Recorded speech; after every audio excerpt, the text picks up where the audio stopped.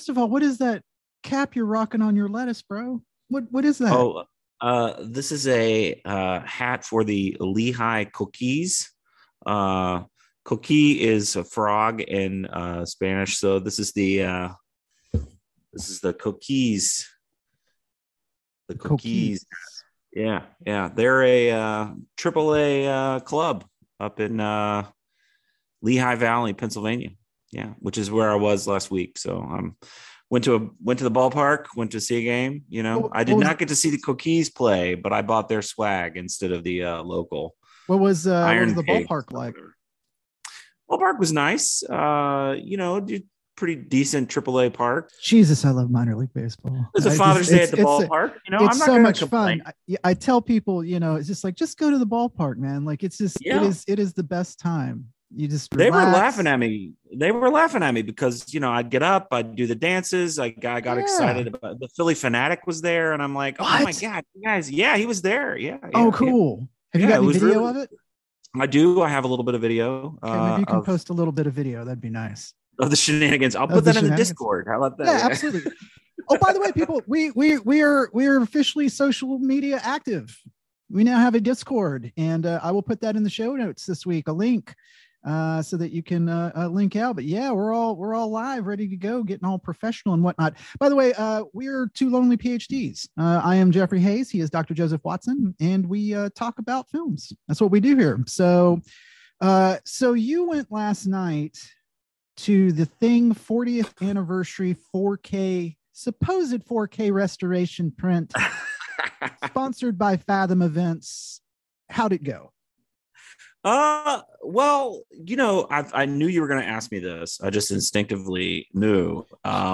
We had a wonderful experience. Okay. Fathom Events does these screenings, right? And they advertise quite extensively. And for demographics like us, right, they're great markets, right? And so I think with that has to come the realization within Fathom Events that we are not punks, right? We will not just eat your shit. And they released a really shitty cut of Carpenter's The Thing, and they messed up the aspect ratio, which was like a cardinal sin for the Carpenter fandom, right? Because he shoots in 2.351. So if you crop it to 1.851, that's not even close to the same movie, that Carpenter shot. Just to let people know, 2.351 is basically like standard widescreen for cinema. It's yes. Right. It's made for cinema, right? To see it on cinema screens. And it just basically allows you to really stretch the frame. So you see a lot of what's on what we call negative space of the camera, which is left and right of the frame. So you have a lot more opportunity to really paint a canvas when you're shooting in widescreen, and it looks great in movie theaters. Right. So is the version that they were showing then more attuned for like home HD televisions? It chopped off the edges of the frame, and so you're seeing maybe 25 to 30% of what Carpenter intended for you to see. That's a crime. As a storyteller. And it's awful. So the fan base went nuts after the June 19th Father's Day screening. That was the premiere. Fan base went nuts. Fathom social media, myself included, I got on there. I mean, I was really raving at them because I had tickets for the 22nd show, and it was a big deal to me.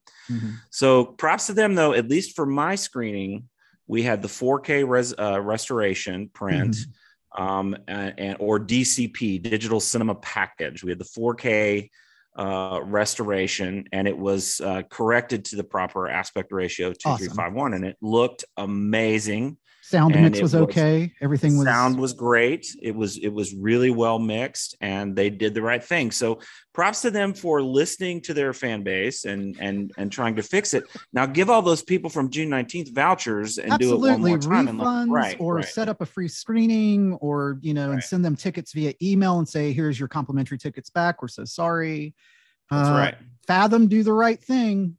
Do the right thing, yes, and then sponsor us. But because I'm going to give them, a little shout out that and warn them that this fall I'm going to go back to a Fathom event. Okay, agreed that they're going to send a decent DCP to movie theaters to screen, but they're doing Star Trek II: Wrath of Khan. God, is that the anniversary coming up? It is. Geez.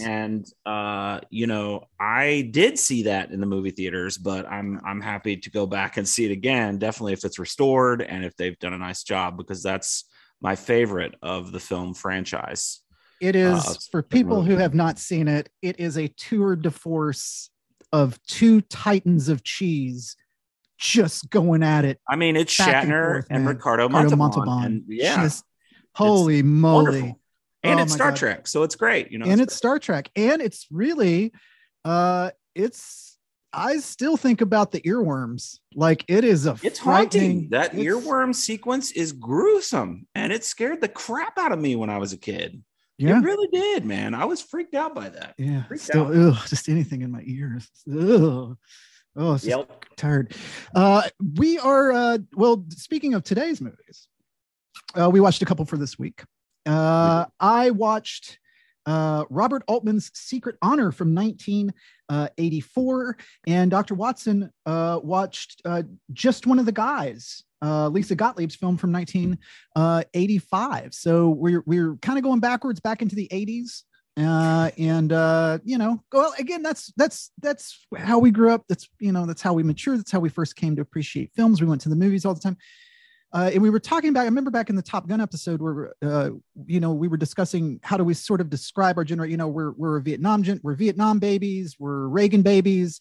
We're also Cineplex babies, because it was the 80s where the Cineplexes multiplied like nuts with malls and everything. And people who are a fan of Stranger Things, I think it's season 3 that takes place in the mall. That's pretty much a pretty good distillation of the times. Like, that's, the Duffers, they're kind of on it. Like, I give them credit. It is a home run. Yep. About to be a grand slam. Yeah, I hope so. I haven't seen the I'm waiting for the final episodes to drop in a couple weeks before I sit down and commit myself. So right there with getting that done. I'll tell you what, I've been first the first 2 weeks. Why don't you go first? Oh, all right. Sweet. Let's do that. Just One of the Guys was a, I guess we could describe it as a teen comedy from the 80s. It's listed as, it's in the top 50 most lists of, really quality, for lack of a better term there, teen comedies. Lisa Gottlieb, who has an MFA in creative writing, by the way, but I can't verify where she's still teaching, but for a while she was an associate professor at the Ringling College of Art and Design.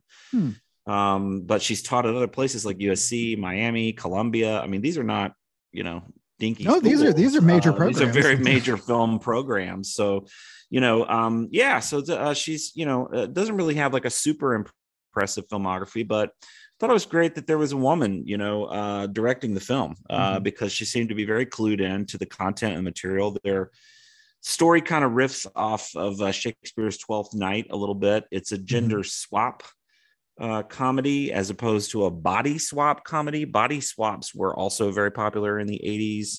Yes, we had we had the Kirk Cameron, Dudley Father, Moore like one, Son. Like Father Like Son. Did we have Judge Reinhold one? Or Vice Versa was the Judge Reinhold. Versa. That's right. Yes, with Fred Savage, I might add, in that I think as well. And so but there's a very clear distinction in 80s movies between the gender swaps and the body swaps, because they were kind of dealing with different issues, I think. And so Lisa Gottlieb described this film as pitched basically as a Tootsie in a high school, right? Because in the early 80s, you did have some gender swap movies: Tootsie, All of Me, Victor Victoria, The World According to Garp, Yentl. Let's not forget Yentl and Barbra Streisand. I mean, can we forget Yentl? Yeah, right. I mean, come on, man. That's a terrible movie. Forget that one. Yeah, it's a terrible movie. But this script and real production came from the mind of Jeff Franklin, who was also the man who eventually would sort of create Full House and that whole legacy. So we're definitely in teen comedy with a little bit of a twist. So the story here goes is that Terry, who's played by the lovely Joyce Heiser, who at one time was involved in a relationship with Bruce Springsteen. I don't know if they're still together or not, but at the time of making the movie, they were. dating. She plays Terry, and she's an aspiring journalist, and she wants to win this essay contest that will give her an internship at a large newspaper and obviously lead to college and success. Mm-hmm. And she's denied to be a part of the competition based on gender. And so she, of course, smells the sexism, smells the patriarchy, and basically decides that she's going to go to a rival high school, dress as a boy, and enter the competition there at the other high school, and thus winning and proving her point. I want to point out that she goes to a high school like across town. Like she does. Yeah. And what I love about that, is like apparently no one from any other high school has ever interacted with anybody else. Which is, yes, it's very funny. Because you would run into those folks, at the Chicken Shack or somewhere, at some point. High school sports, you would run into them. Skating rink, dance. But we'll suspend it. This is revisionist Shakespeare here, Jeff. Sure, right? Sure. We have to play along, I guess. The film is kind of unapologetically, I think, heterosexual, right? But it's an extremely sex positive movie because it gets really interesting. Most of these teenagers, like Terry, when we first meet her, Rick, her boyfriend, and Greg, even in the story, most of these people they've already lost their virginity, right? Which is kind of counterintuitive to John Hughes movies and where you get the kind of virginal character. These people are cool with sex, right? The only one who's not is the little brother, Buddy, who's like the heterosexual linchpin, right, of the movie, right? I find it. I was amazed. We were watching it, and he has like more naked pinups in his room. It's ridiculous. Than anything I've ever seen. And the only conclusion I could come to was that one of the story points in the movie is that the parents have gone away on some lengthy vacation or something, right, leaving her, the older sister, in charge of him to Europe because the middle class could afford those trips in the 80s. Right, in the 80s. Yeah. And all I could think was he must have put those up after his parents left, because what mother in her right mind would think that this is okay? Not our mothers, Jeff. Our mothers would have not had that nonsense. No. Also, I love his character so much. It's so extreme, right? That you just but like you said, it's got this weird. Because let me tell you something. The kid's in shape. Like they kind of try to like paint him as kind of nerdy and awkward, but there's this one scene where like he's like in a robe and his shirt's up. He's got like a 12-pack, man. Like he is ripped. And I think about high school, I'm just like, yeah, I don't understand. Yeah. So much aggression and energy must work out. Yeah, I mean, definitely, it's totally there. But this, I just want to ask you again, like, so when you say sex positive, like, what do you mean exactly? Like what? Well, what I mean by that, it's not a shaming thing, right? These kids have all had sex, right? And it's not a big deal. It's just something that grown-ups or adults do. And that's kind of a different kind of spin than we normally get with high school main characters, right? Right. And so I liked that part of it. And then of course the movie gets more and more like complex and layered because obviously Terry is going to fall in love with with Rick. And Rick, of course, is going to become afraid that, oh, I get it. Terry's just a gay man and he needs to, he's got a crush on me. And how am I going to handle this without legitimately hurting feelings or, ruining friendships or something like that? And then, of course, it gets even more layered when, when Sandy, who's played by the lovely Sheryl Lynn Fenn. Oh, so good to see her. I'm so sorry that she did 2 Moon Junction because she's a talented actress, I think. And she got unfairly like. I loved her in The Return. Yeah, like the twist. Yeah. I was still trying to figure out what it was exactly, but I've seen it 3 times. But when she showed up with her little bits in Twin Peaks: The Return, folks, it's fantastic. Yeah, it's great. So she's playing Sandy in this, a very young lady at this point in her career. And Sandy, of course, becomes attracted to Terry, who's not biologically male. Right. And so that even makes the sort of sexual identity triangle much more complex and humorous to follow, right? And of course eventually we get to the point where there's the reveal. There's like a brief nude shot of Joyce's breasts, and that was a huge part of the story for Lisa. She said, I'm going to do this the right way, and Joyce said no, it has to be there. She kind of understood it as well. Okay. Yeah, it's a great shot. Well, I mean, it's a great moment. It really is. It's kind of the climax of the film. It's right. It's the big reveal. It's right? the big reveal. Yeah. Kind of like and what's I was going to say, kind of like when Dirk Diggler whips it out, in Boogie Nights at the end. It's just like you've heard about it. And then Paul Thomas Anderson's like, here it is. Yep. Yeah. Right there. And so I think what's most fascinating to me, Jeff, after watching this, because it's a fun little movie, right? I mean, it is. It's I highly recommend the movie. I think it's very underrated. But it's funny because at the end of the film, what seems to be the dramatic relief that comes out of it is, oh, thank God it's not a gay man. Yeah. And that's what's, kind of like, interesting. Like it's totally okay that you cross-dressed and pretended to be, a different gender or acted that out, and wanted to kind of put on that skin and all, sure, that's great. We're just so glad that you're a heterosexual female and not, so there is that kind of vibe at the end. And then there's one other kind of cringy moment, I think, for 2022. And it's when Buddy is talking to his parents. They're in Europe. And he says, Terry had a sex change operation and they still want to talk to Terry. And Buddy says, okay, I'll go put it on the phone. Yeah. And that's one of those moments where you go, ooh, and so you have to kind of mark, those kinds of moments, especially for 2022 audiences, right? Sure. Who may not have experienced 80s kind of comedy. But you got William Zabka, it's Johnny from the Karate Kid. He's playing the bully again. What would be? We've got him in Karate Kid. We've got him in this. We've got him in Back to School. He also plays the bully in Back to School. There's one more. The quintessential 80s bully, and I think it's amplified. That his presence is amplified, Jeff. I think because Terry, when dressed as a boy, looks almost exactly like Ralph Macchio from the Karate Kid. It looks exactly like Daniel. It's funny.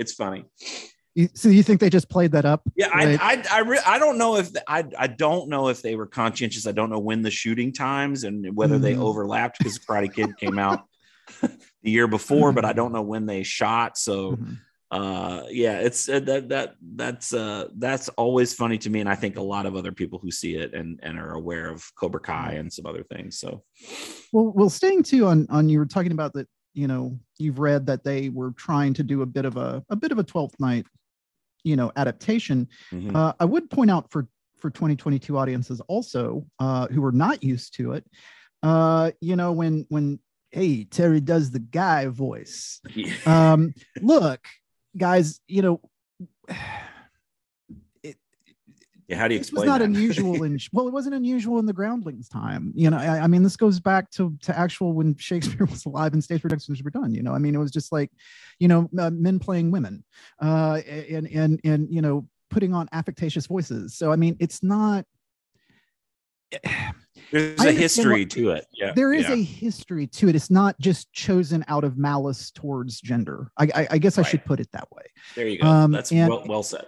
And that's also what I would say too, again, as we're not making excuses for, again, Buddy's comment about transgender, stuff, or it's just, again, in part of what we try to teach students all the time too, is just about understanding context and understanding time frame. Yes, you can be outraged by it, and that's fine, but don't let that distract you from the overall analysis of what you're trying to do. I mean, that literally the thing that Buddy says is one line in the film, and I could see how people might try to, develop an argument out of that a little bit too much. And I'm like, it's valid. I'm not saying it's not valid. I'm just saying, like, I think your energies could be spent elsewhere, in sort of analyzing maybe how this film fits into the other teen comedies of time. Right. Because I have to say, Jeff, this movie had a $5 million budget. It went on to make in excess of 90 million. So it was a big hit for the time. Wow. Yeah, it was a big hit. It just ran for months, Lisa Gottlieb said in a couple of interviews. It turned 35 years old a couple of years ago. So I was able to read several interviews with her and kind of get some backstory on how the script was developed and stuff. But what was more interesting from those interviews, Jeff, and this fits to what your point that you were making, is that the LGBTQIA community has overwhelmingly responded to this movie in positive ways, and talking about this movie helped me be me. This movie encouraged me to be me. This movie was a wonderful reprieve for me, during rough times. And so I think that there is a sense, at least from what I found in my research, that it's an overwhelmingly positive movie. And so, yeah, if you get hung up on one mistake, we definitely should make the marks. We should call it out when we see it, but or hear it. But at the same time, it shouldn't take away from what the overall effect of the movie has been on a community. Also, as you pointed out earlier too, I mean, look at what the main plot point is here. It's about someone calling out BS on, unfair gender roles, right? Inequality, being told that, her boyfriend, the weird, he's weird, like a weird college guy, like he's just weird, he stepped out of like Leave It to Beaver or something, like it's just weird, his attitude. I don't know what they were going for with that, but anyway, just her trying to be a quote unquote at the time a modern woman, or modern feminism. I'm not quite sure if that would be second or third wave by that time in the 80s. I think it would have been third wave, but I'd have to go back and look at that a little bit more closely. It's been a while since I've had those courses. But yeah, I mean, it's just overall, I think that, and again, a very positive here that we have a female director, and female directors at the time were in the 80s. In the 80s were primarily making comedies for studios, because for some reason that was the one job that, the studios would give them, and they made the most of it. I mean, real genius, Martha Coolidge, this film, Amy Heckerling, Fast Times at Ridgemont High. These films have bite. Yeah. These films have place. These films have something to say about things. Fast Times has things to say about abortion. This film has things to say about gender inequality. Real Genius is about finding your place, finding your tribe, fitting in, being the outsider, even in a group of outsiders. So it's unfair to dismiss these movies, as either formulaic teen comedies, or to dismiss them for, a mark or two here or there, when considered inside a context, allows you for a moment of learning and growth. Absolutely. Good stuff. Oh, well, we are the Lonely PhDs. We review films. I'm Dr. Jeffrey Hayes. He's Dr. Joseph Watson. We're rolling along in this episode. Next, I'm going to talk about Robert Altman's 1984 film Secret Honor, but I need to mention first, I came to this film because recently Philip Baker Hall passed away, who the first time I ever saw, or I can remember seeing him in anything, was Boogie Nights. And it's just his small bit on screen in Boogie Nights is so perfect that later I had learned that Paul Thomas Anderson had done a film before that, which they called Hard Eight, but Paul Thomas Anderson called Sydney because the film got taken away from him. And it's Philip Baker Hall's movie. And when you watch it with him and John C. Reilly, it's so good. I mean, it is just so good.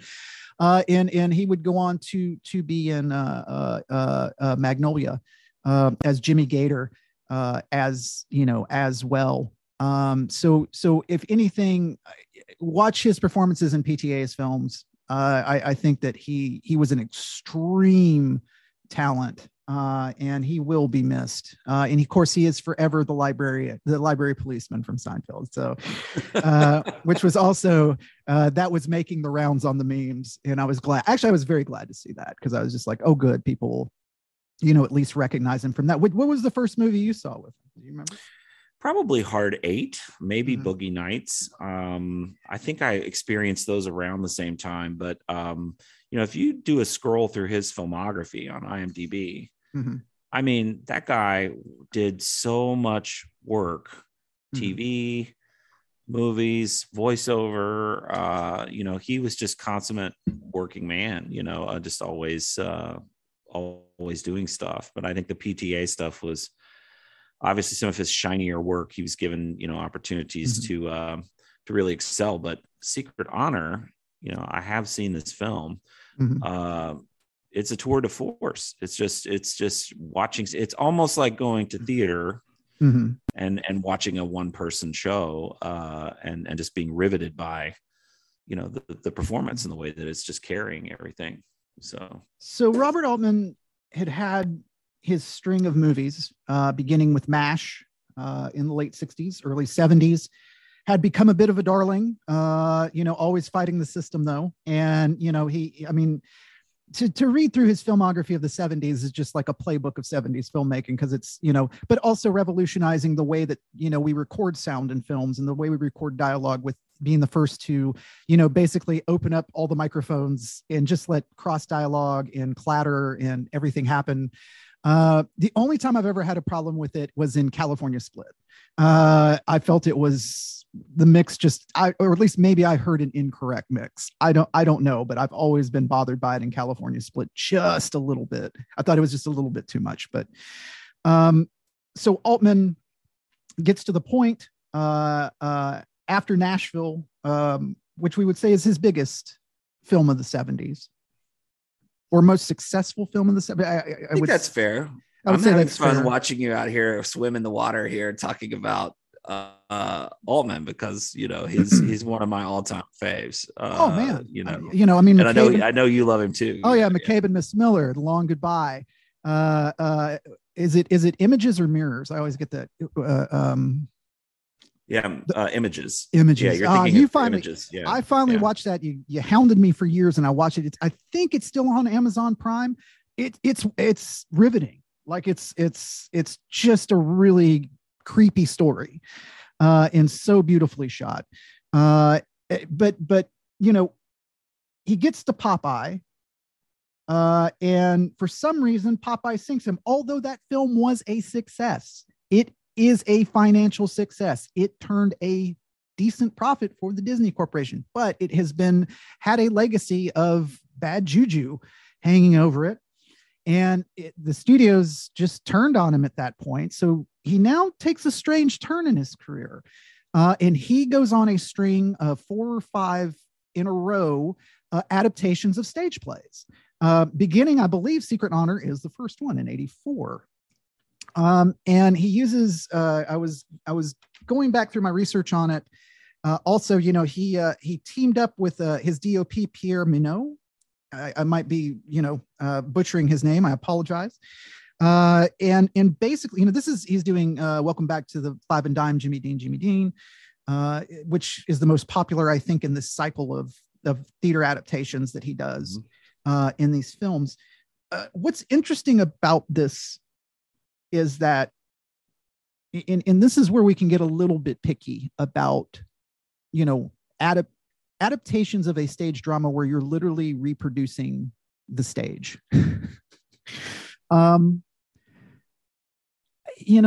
Is it the most riveting filmmaking? No, it's not.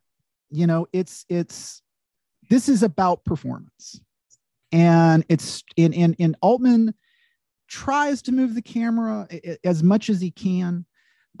He's got a couple of he's got some clever moves about, trying to show, the TV generation, Nixon filming himself with the closed circuit TVs, zooming in on the closed circuit TVs while the monologue's going on at certain points, Nixon manipulating it.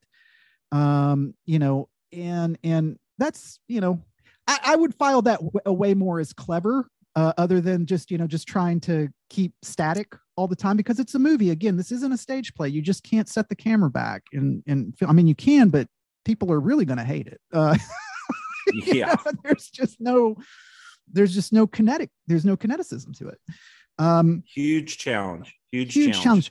But where I think, other than performance, where I thought that the film was very, very successful, was in set design and making sure to what film can do that often the stage cannot do, is create claustrophobia.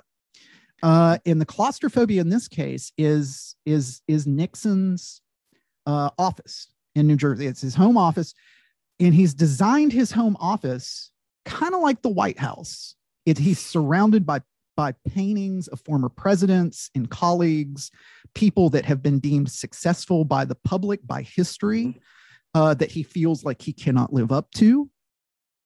And I thought that was cutting to shots of those, cutting to shots of, him berating them or feel like that they're silently judging him. That was beautiful. So we should set everybody up, because you've given a wonderful description. So the basic story is we're following Nixon, right? Right. Well, Nixon, I'm going to put Nixon in quotes, okay, because this is, the subtitle for this is a political myth. And there's even a disclaimer at the beginning of the film that states this is not fact, although they pulled a lot of facts from the transcription records. Yes.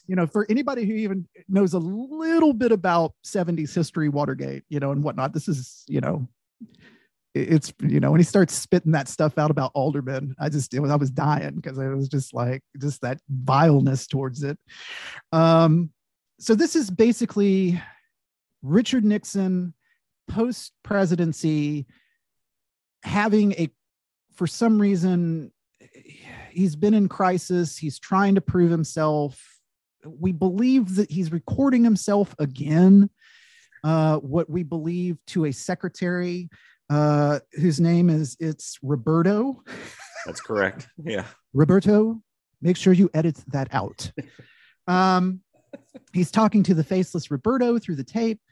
And he keeps talking as if he's talking to a panel or a committee of some kind, saying, Your Honor, Judge, Your Justice, like he's almost on trial, or he's facing trial, which of course he never did. He was, for people who don't know, he basically resigned. I mean, we can just say he resigned and then pardoned, then pardoned. Yeah. Yes. As was part of the deal. But we're not quite sure who he's speaking to. Confessional. Is that fair? Confessional, yes. Yeah. Well, it's also, again, with the set design, wood paneled walls, mahoganies. It's a prison, right? It's not only a prison, but it's also it's official. It's power colors of the time. But I would also say colors of the church, colors of certain religions. He wears a burgundy robe, which I instantly identify as Catholic.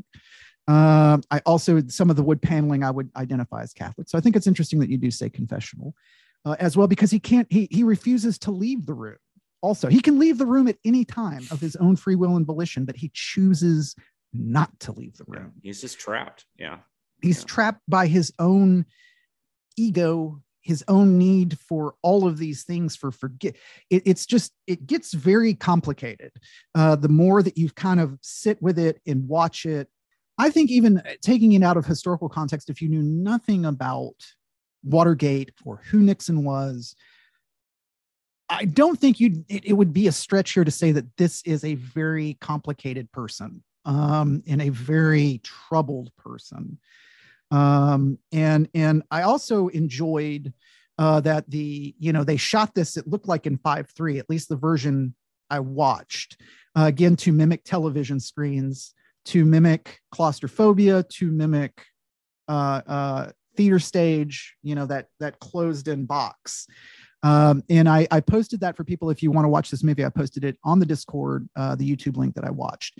So I might be wrong. There might be another version of it, maybe Criterion. I know they put out a version. It might have a widescreen version, but the version I watched at least was not in widescreen. So, and it worked. It absolutely worked. I don't know. Do you know if Altman was going for that? Like he was just going for the continual visual motif of television, or? Yes, I think it was intentional, from what I know. And of course, the most fascinating thing about this particular project, Jeff, that I'll just kind of toss out with all the wonderful stuff that you said, is that he shot this with the University of Michigan film department. It was a way for him to kind of get cheap crew who needed experience, right, on working on movies. And he produced a lot of the financing for this simply because he was able to recruit the local film department to help him shoot it. So, it's more of Altman being a rebel, a maverick, just I'm going to keep telling my stories my way. I'll find a way, and so he was very, very intentional, I think, with what he tried to do with that. And of course, trying to honor the performance that he was getting. My God, and it's just, it's exhausting. I mean, you watch it and, I went into this film again. I'd never seen it. I'd read about it a little bit over the years.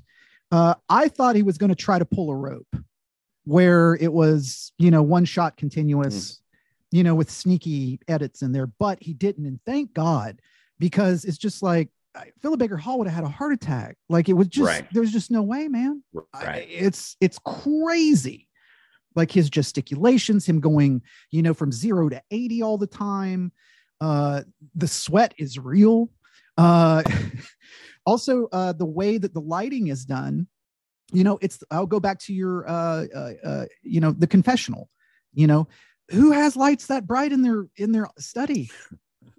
Like, it's just like, no, that's intentional torture for one person. Like he is torturing himself, to put himself through the self-flagellation, through the alcohol he's drinking, through the gun he is keeping on the desk, through the clock, the constant motif of time getting away from you. It'll be too late. History will pass you by. Time moves really weird in this movie because every time we turn to the clock, a lot more time has passed than is actually counted on the screen. If you're paying attention to the clock, like there are hours going by, not minutes, not, when he does the clock cuts, it's just like a lot of time is going by and Nixon is very aware of it.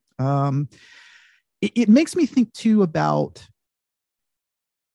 the sympathetic or maybe not sympathetic, trying to understand someone who has been historically vilified and trying to find empathy. I think Oliver Stone tried it with his representation of Nixon and Anthony Hopkins. I would say that he succeeded a much more empathetic degree based on that. The ending of this film is horrifying, and I will not give it away. You just have to get to the end. I did not see it coming. It was actually, it kind of shook me. Like I was just like, oh my Jesus, like, whew, it's intense. But I think Stone's film is much more sympathetic. In the way also he shoots it in a softer light.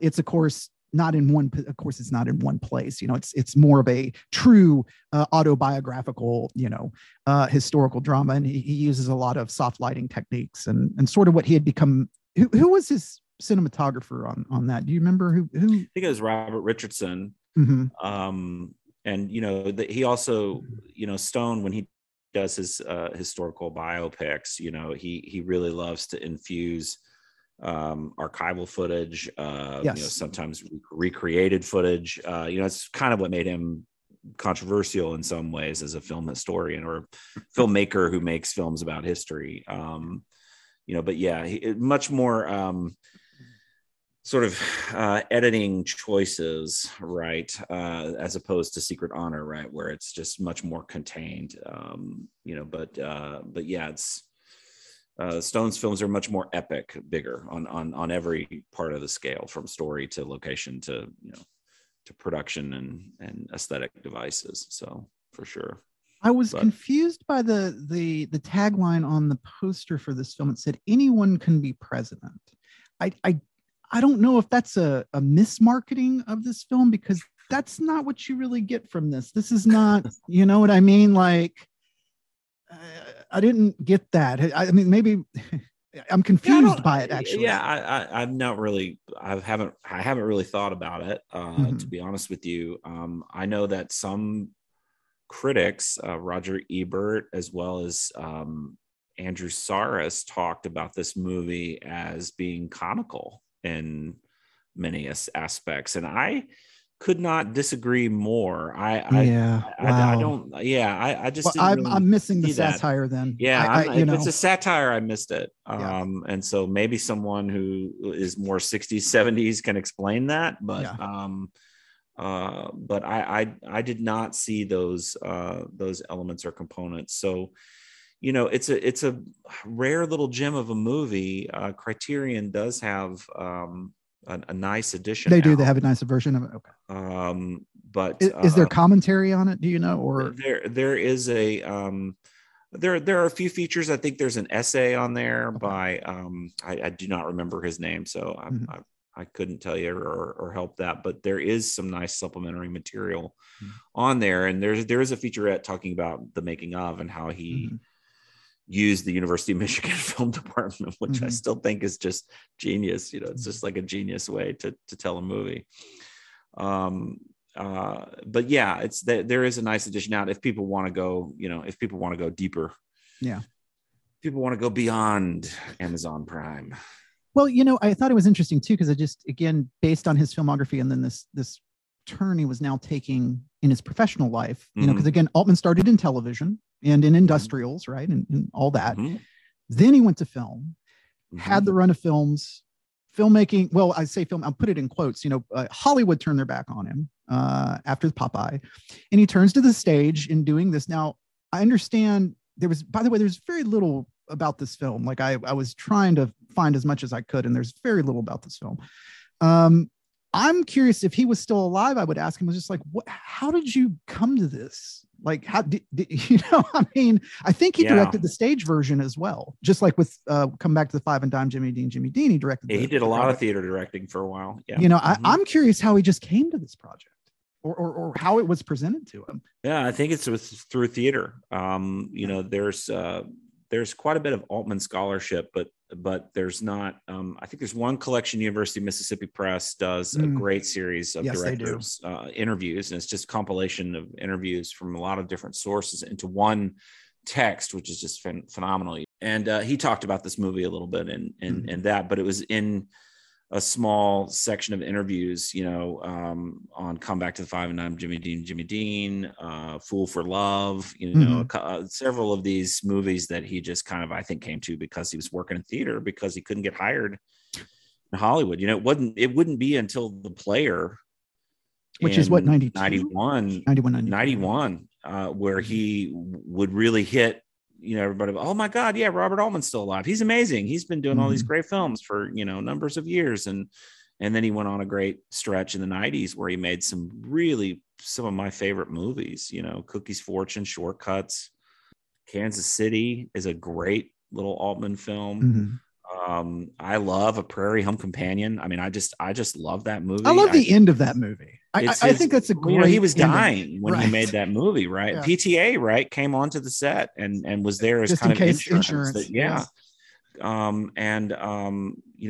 really, Garrison Keillor and Robert Altman fought about this because Garrison Keillor never thought that his Prairie Home Companion stories were about aging and dying and death, and Altman made this beautiful elegy to really recognizing his own finite time and his own impending death. So it's a sad movie, but it's so beautiful. It's such a beautiful little movie. God, that diner scene is just so well composed at the end. And how beautiful Virginia Madsen is as she walks in, and they all have different reactions on their face as they're looking at her, as they know they're looking at the angel, like that they know, oh shit.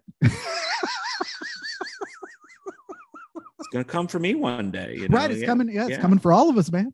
Okay. So we have a Discord now. If I can't put it up this week in the show notes for some reason, I'm going to try to start linking to it directly in the show notes. If it's not there, or for some reason you can't access it, email us lonelyphds@gmail.com. That's one word, lonelyphds@gmail.com.